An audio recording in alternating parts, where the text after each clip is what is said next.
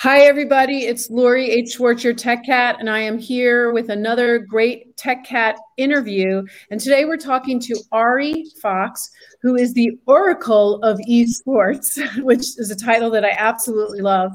But Ari is really an event producer who has a focus on esports and the gaming culture, the video gaming culture. And in this time of coming out of the pandemic, there are a lot of exciting things that are opening up, including a lot of these great events that Ari focuses on. So tell us about yourself first so we can sort of understand how you came to be this oracle. And then I want to dig into these great brands that you have. You have the Casino Esports Conference, you have Gameacon, and then you're also just very involved with what's happening in casinos and in video gaming. So we'll get into some of those trends as well. But let's start with a little background on you. So I started in the casino side of the business about 20 years ago as a marketing consultant for that industry. And if you fast forward to about 2013, I did various things in the casino industry, and I got to know a lot of people on that side of it. But by 2013, I saw that there was a collision, obviously, between video gaming, esports, and the casino industry, and not just the casino industry, but all industries that entertain people, basically, even including Hollywood. But to just get to where what I saw was that there was a younger demographic that was coming up, and the older means of entertainment that we have today, movie cinemas, casinos, and in general, just places that entertain people were old, and their means of entertainment, their ways of entertainment have even amusement parks, some amusement parks like Disney and Universal.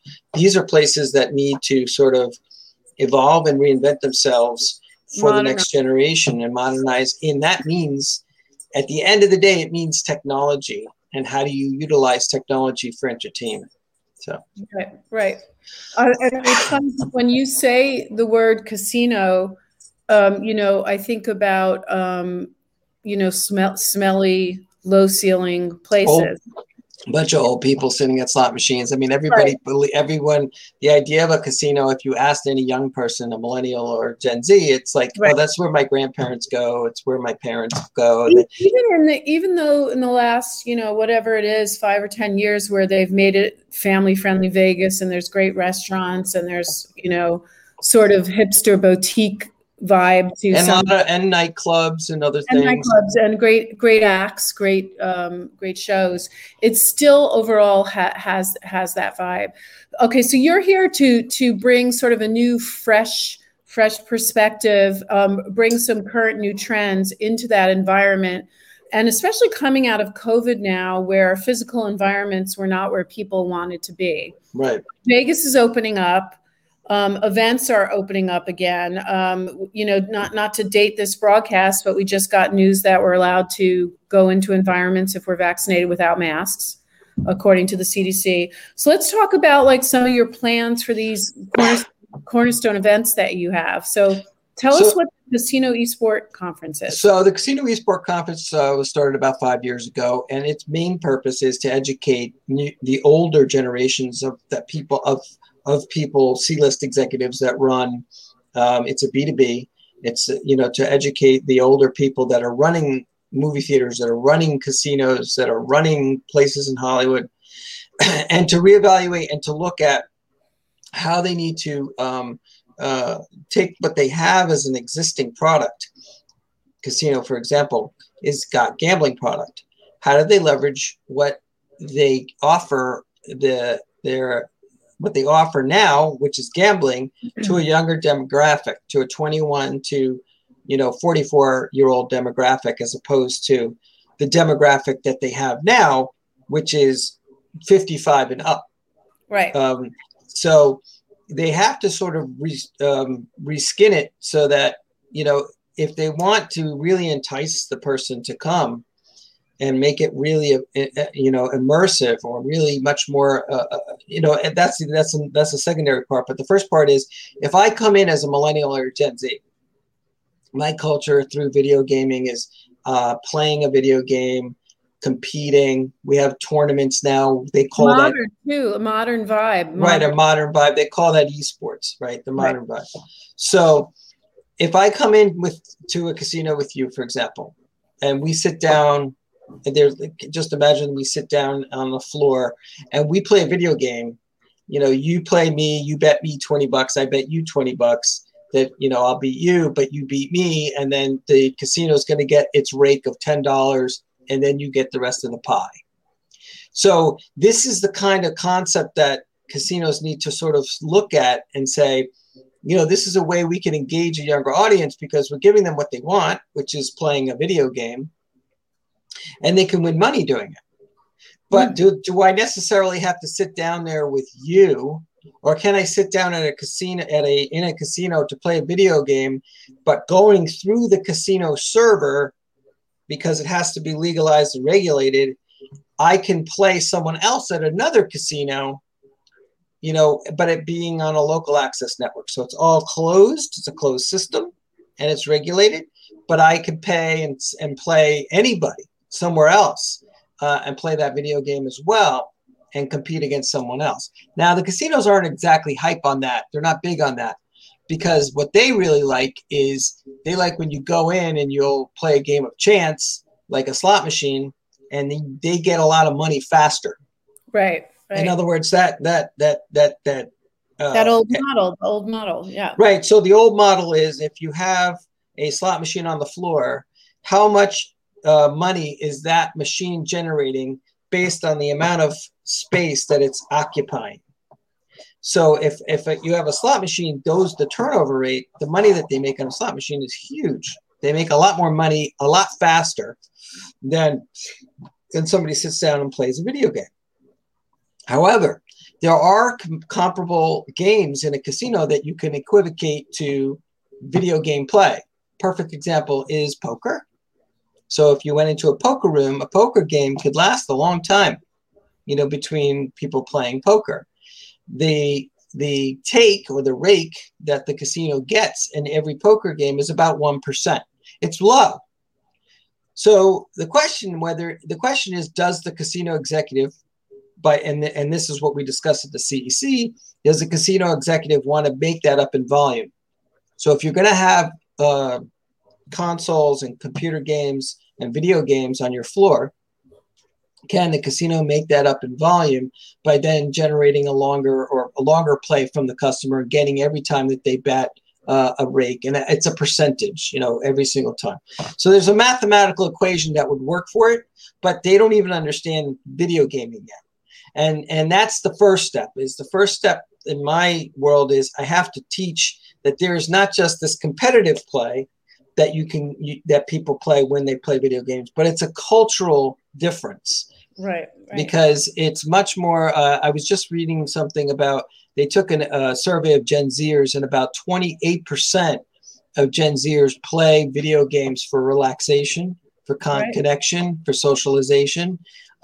So there's all these things that are involved in what I do at the CEC, and how we teach not just casino executives, but even Hollywood executives, and how do they integrate that? Because I got to tell you, every single movie that they've taken that was from an original video game, like right now out in the movie theater and on HBO Max, is Mortal Kombat. Right. Everyone hated it. Right. It's like, and the reason is because there's a disconnect between the people who are making these movies and the actual culture of the people who created the game, which is a great segue into my next thing that I do, which is a consumer conference called Gameacon. Now, wait, before you jump into Gameacon, I just want to go back because it's so interesting what you're trying to do. So you're basically taking the infrastructure of the current casino, which is kind of a dying model, and you're combining it with the more modern gameplay that younger demographics are deeply involved in, and that culture and their behaviors and that monetization. And you're sort of merging the two so that casinos get the benefit of extending their content and having more engagement and bringing in a younger demographic. And the younger demos and the gamers get infrastructure that they don't have right now. Right. And also a physical place to go to if they so choose to, if they want that, if they need that brick and mortar. Exactly. Is the brick and mortar important, though, to that culture? That's a great question. In fact, if you go to a casino in New Jersey, they have a very big presence online. So they have something called iGaming, which is internet gaming. There's no video gaming in it yet. No like Super Mario Brother competitions or League of Legends competitions or anything like that. But they really hold the keys to the castle. Why? Because the younger generations are all online all the time. That's where they live. They don't live in a brick and mortar. The only way to reach a younger audience is through the internet, through social media, through the internet. So New Jersey's a little bit ahead of the game with their casinos and how they've built them with the iGaming community. So what they do is I could go on my computer right now because I live in Connecticut, and I could play a Mohegan Sun. It goes through Mohegan Sun's server. And in that server, I could play a slot machine, I could play poker, I could play blackjack, anything. But they're not offering yet video gaming. They will. And I think because of what I'm working on and trying to develop the casino industry to do, it's something that I think it's vital to their existence and how they're going to continue. But it all does start online. And then it goes to the brick and mortar. So if I was a younger person and I was able to play a video game for money, to win money, and I could go through a casino server to do so, that's what I would do. And then by doing so, I become a player. I get players comps. The longer I play, the more comps I can make. I can get tickets to a show. I can get a hotel room. That's right. Bigger room. I can get, I could treat my friends to a dinner, at Bobby Flay's or something. So it's definitely, there's all these incentives. And then, just to go and hang out in Vegas, like at the pool, or, get like a cabana or something as part of your comps, and you're a big player. The experience of that. So then your event is bringing in the casino people and the gamer people to start talking to each other about these rules? Okay. Yes. So it's been, I got to say, it's like, how do I put it? It's like it's two people that, they sort of are attracted to each other, but they're trying to resist temptation. Peanut butter and chocolate? Well, not exactly. In fact, what I'm trying to point out is that the people on the publisher side that make video games, they have a public relation problem. Okay. So if Blizzard Activision or Riot or Valve or any of these publishing companies that make different video games went to the casinos and said, yeah, we want to make a gambling version for our game, that might not, they are worried. Their PR people get a hold of it. Their lawyers get a hold of it. And they go, oh, wait a minute. This doesn't look good to the younger people that can't gamble. And I don't want to push that we are involved with gambling. But the fact of the matter is, whether they don't want to push it or not, there's been a lot of debate on things that they currently do in the video gaming world alone, beyond the casinos, called loot boxes. And loot boxes were something that was in big discussion at the Consumer Protection Agency in Washington, D.C. When I attended a seminar there, they had a whole talk about whether loot boxes were gambling or not. And I've never heard that expression before. Well, for the audience that doesn't know what a loot box is if I'm playing a video game like Fortnite or something, or PUBG, and I win, or I have a choice of picking 3 different loot boxes, but I don't know what's in that loot box. And what normally is in a loot box is like a gamer skin or a weapon or something that will help me win the game. A digital asset. A digital asset. So for example, when I'm as a gamer, you really want to win the game. Any advantage is almost addictive in a way. Right. If you can understand, so when a gambler gambles, there is an addiction to that gambling. When a gamer games, the addiction to winning is the ultimate prize. Right. So if you get loot boxes, And in those loot boxes have varying things in them, skins, weapons, etc. And you get 3 of them, but you don't know what's inside them. Picking 1 or 2 of them or 1 of them, that's like chance. That's Right. like pulling a slot lever because you don't know what you're going to get. So some people there was a study done at Oxford University, and one of the professors at this seminar that I was at in DC was claiming that it was gambling because and so if that's the case and it's gambling, then they're already doing gambling. Right. But someone, one of the lawyers from the Electronic Software Association, which is an agency based in Los Angeles that represents all of video gaming, ESA. and he said, he was there on the other side, the counter argument where it's not gambling. So it was a big thing. But soon after that, Valve and some of the other publishers would then, when they offered the loot boxes as a prize for the next level up, they would let the gamer know what was inside the loot box. So now it's a choice, not anymore gambling. So they took that variable away because there was pressure on them. But but understanding that's the idea behind of why the publishing side, why the video gaming side, it has trepidation in reaching over the table to make deals with the gambling industry. Because it's a very right. It's a very tough. Yeah, and I can also see you're going to have some interesting play with what's happening with the blockchain and NFTs and all these other things where you start to get into digital assets. All right, let's jump over to your consumer event. Sure. Because God, this is so fascinating. This is a whole world that I think a lot of people don't realize is happening. So talk to us about Gameacon. So Gameacon was started in 2013. It was actually precedes the CEC. And what it is since I had a connection with all the people in the casino industry, it's a conference that is sort of that step. It's like at the CEC, we do a lot of talking. At Gameacon, it's like we do a lot of walking. So, you can't just talk the talk. You got to walk the walk. So Gameacon is walking the walk. It is the actual creation of conventions like Gameacon, like Comic-Con conventions, but for games. And we do them in casinos. Not because we're trying to get 12-year-olds to play slot machines or to gamble or anything like that. But what we're trying to do is introduce the gaming world into a casino and say, this is a place for you. There's something here for you. And we're starting this convention to let you know that this is a place where you can have fun here too. And there's something that you can do. So we do them.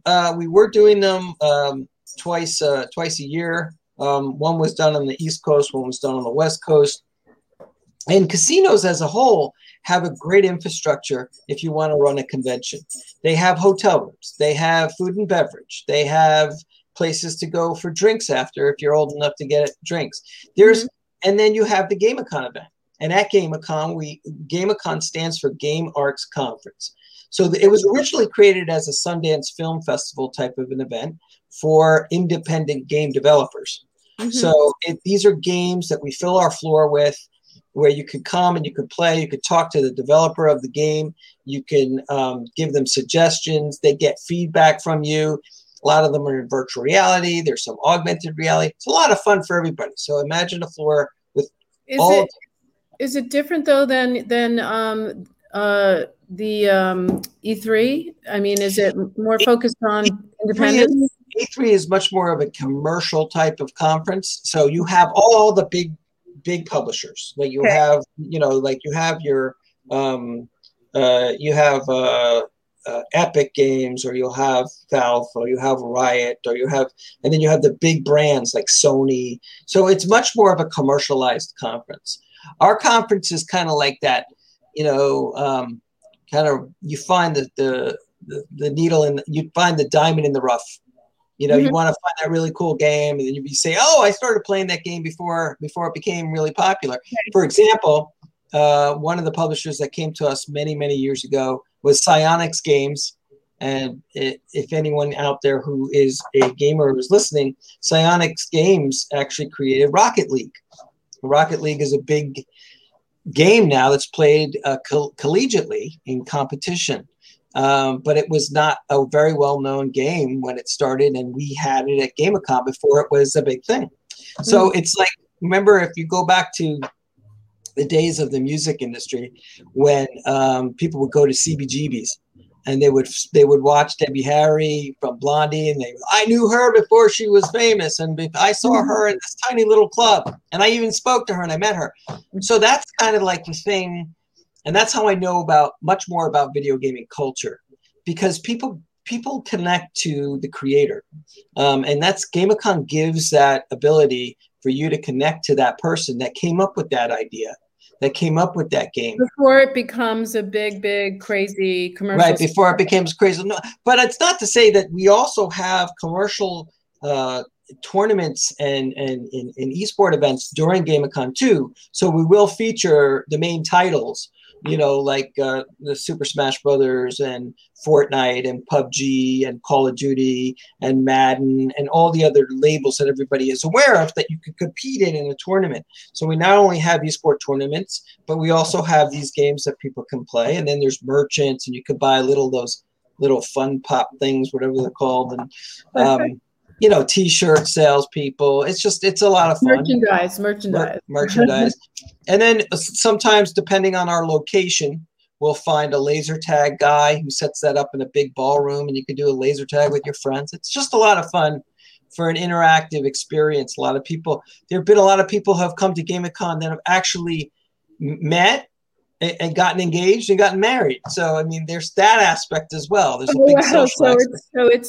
It really is a cultural center point. It is a cultural center point. It is a community of people that love to see each other each year. They come back each year. If they're married, they bring their kids. How big is it? How big does it get? Right now, we have a database of about 10,000. Okay. And the last event that we had was about 7,500 people came over a weekend. Right, and I bet it might take a little while for it to grow again from everything going on. But at the same time, everything I'm hearing is that people are dying to be around each other again. Yeah, I mean, with the COVID problem and everything, most businesses are looking at it like we're starting from ground zero again. Yeah, right. I mean, So what do you think? Are you going to be starting from ground zero? You know this culture.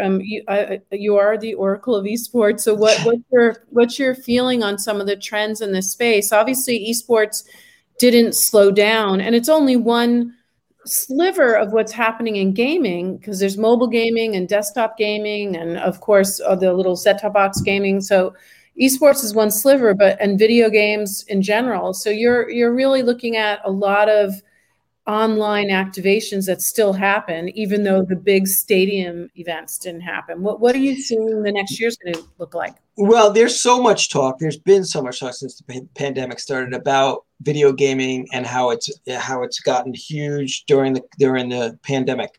Yeah. It did get huge during the pandemic, but no one's looking at the dark side of it. And there is a dark side.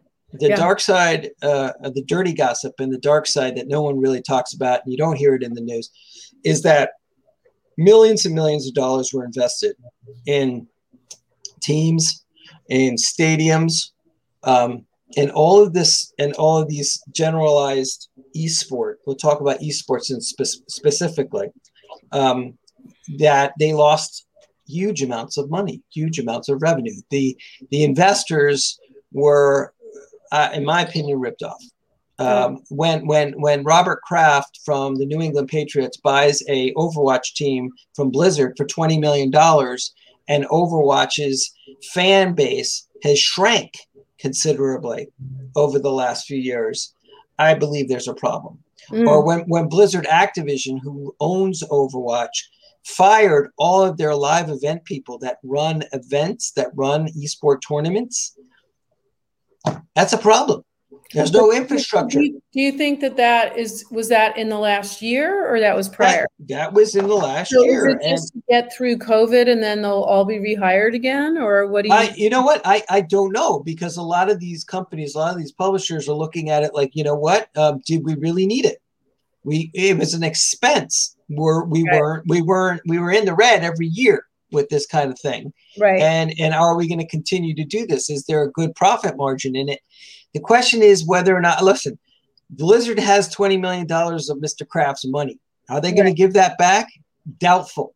Right. You know, and, you know, I mean, does Robert Kraft care about it? I'm sure he does. But on the other hand, he's making millions of dollars, you know, with the New England Patriots. Maybe not as much now because Tom Brady is no longer there. But, you know, I mean, it's still a team that he bought for very little, and now it's worth a lot of money. So I don't know if it'll affect him that much. If you ever asked Mark Cuban about esports, he would grimace and yell at you and say, I don't want to talk about it. Because he did invest in something and he did lose money. Not as much as Mr. Kraft, but he did. Right. And honestly, there are guys that have been burned in that industry, in the esports world. Right. So did COVID help it? No, it made it worse. So there was, you know, stadiums were empty. A lot of money was put into them. There's a big esports stadium in Arlington, Texas. Of course, it's cheap to build anything in Texas, but, you know, even so, the stadium is still there. And, you know, is it being utilized? Are there people? No, obviously, because nobody could for the year and a half. But you're saying we'll see what happens. Where can people find out more about the Casino Esports Conference and also Gameacon? So you can find out more about the Casino Esports Conference, and we're going to be announcing a date. Actually, the ink on the paper isn't even dry yet, but we're probably going to have it. It's going to be October 6th, 7th, and 8th in Las Vegas at a hotel called Alexa Park, which we'll be posting on our website soon. But if you want to find more information, it's called, you would put in Casino Esport, no S at the end of Esport, conf.com. So Casino Esport, conf.com. And Gameacon is just, it's spelled like it sounds, GAMEACON.com. And we had some issue with the casino there. We were originally supposed to be having the event at the beginning of August, but now we're putting it a weekend after. So just stay tuned for that as well. And that will be in Palm Springs at the I think August 14th to the 16th. Well, I'll be there if it's Palm Springs, but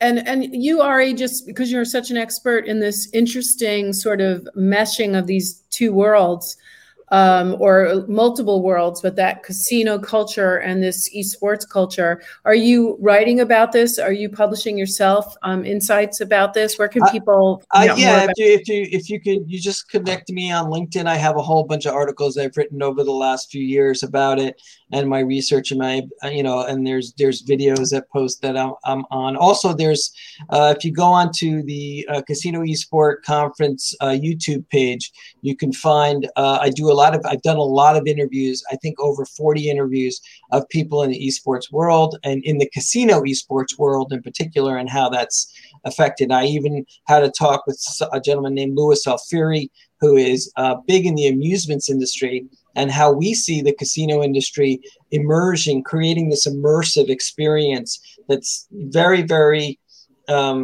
tech connected. So if you imagine a casino that is, you go to Vegas and you'll go to the Venetian, or you'll go, so they have all these themes. But imagine a casino that can change its theme every week. Because you're going into a VR experience of some kind. Or augmented reality, more or less. Okay. But everything changes in front of you, which is kind of cool. That's so cool. So I love talking to you because it's such an interesting new world. And I don't think many people, even in the tech space that I talk to all the time, realize the merging of these worlds. Everyone's so focused on the buzzword of esports that they don't think about the opportunities of the brick and mortar and of that casino culture, which while dated is still very vibrant and has significant business opportunities. Right. So it's great to find you, Ari, and to hear about all these great opportunities in this space. So we've been talking to Ari Fox, the Oracle of Esports, a producer of Casino Esports Conference and Gameacon, and just an expert in the merging of all of these different models, which is going to become more and more significant as we come out of this pandemic and we try and understand what are people going to do, how are these models going to flow, and what are some of the new trends happening here. Thank you so much, Ari. Thank you, Lori. Thank you for having me. It was really enjoyable. I hope to see you at some of our events when we're out there in the West Coast. I will be there. Okay. Thank you very much. Bye, everybody. Have a good day. Bye.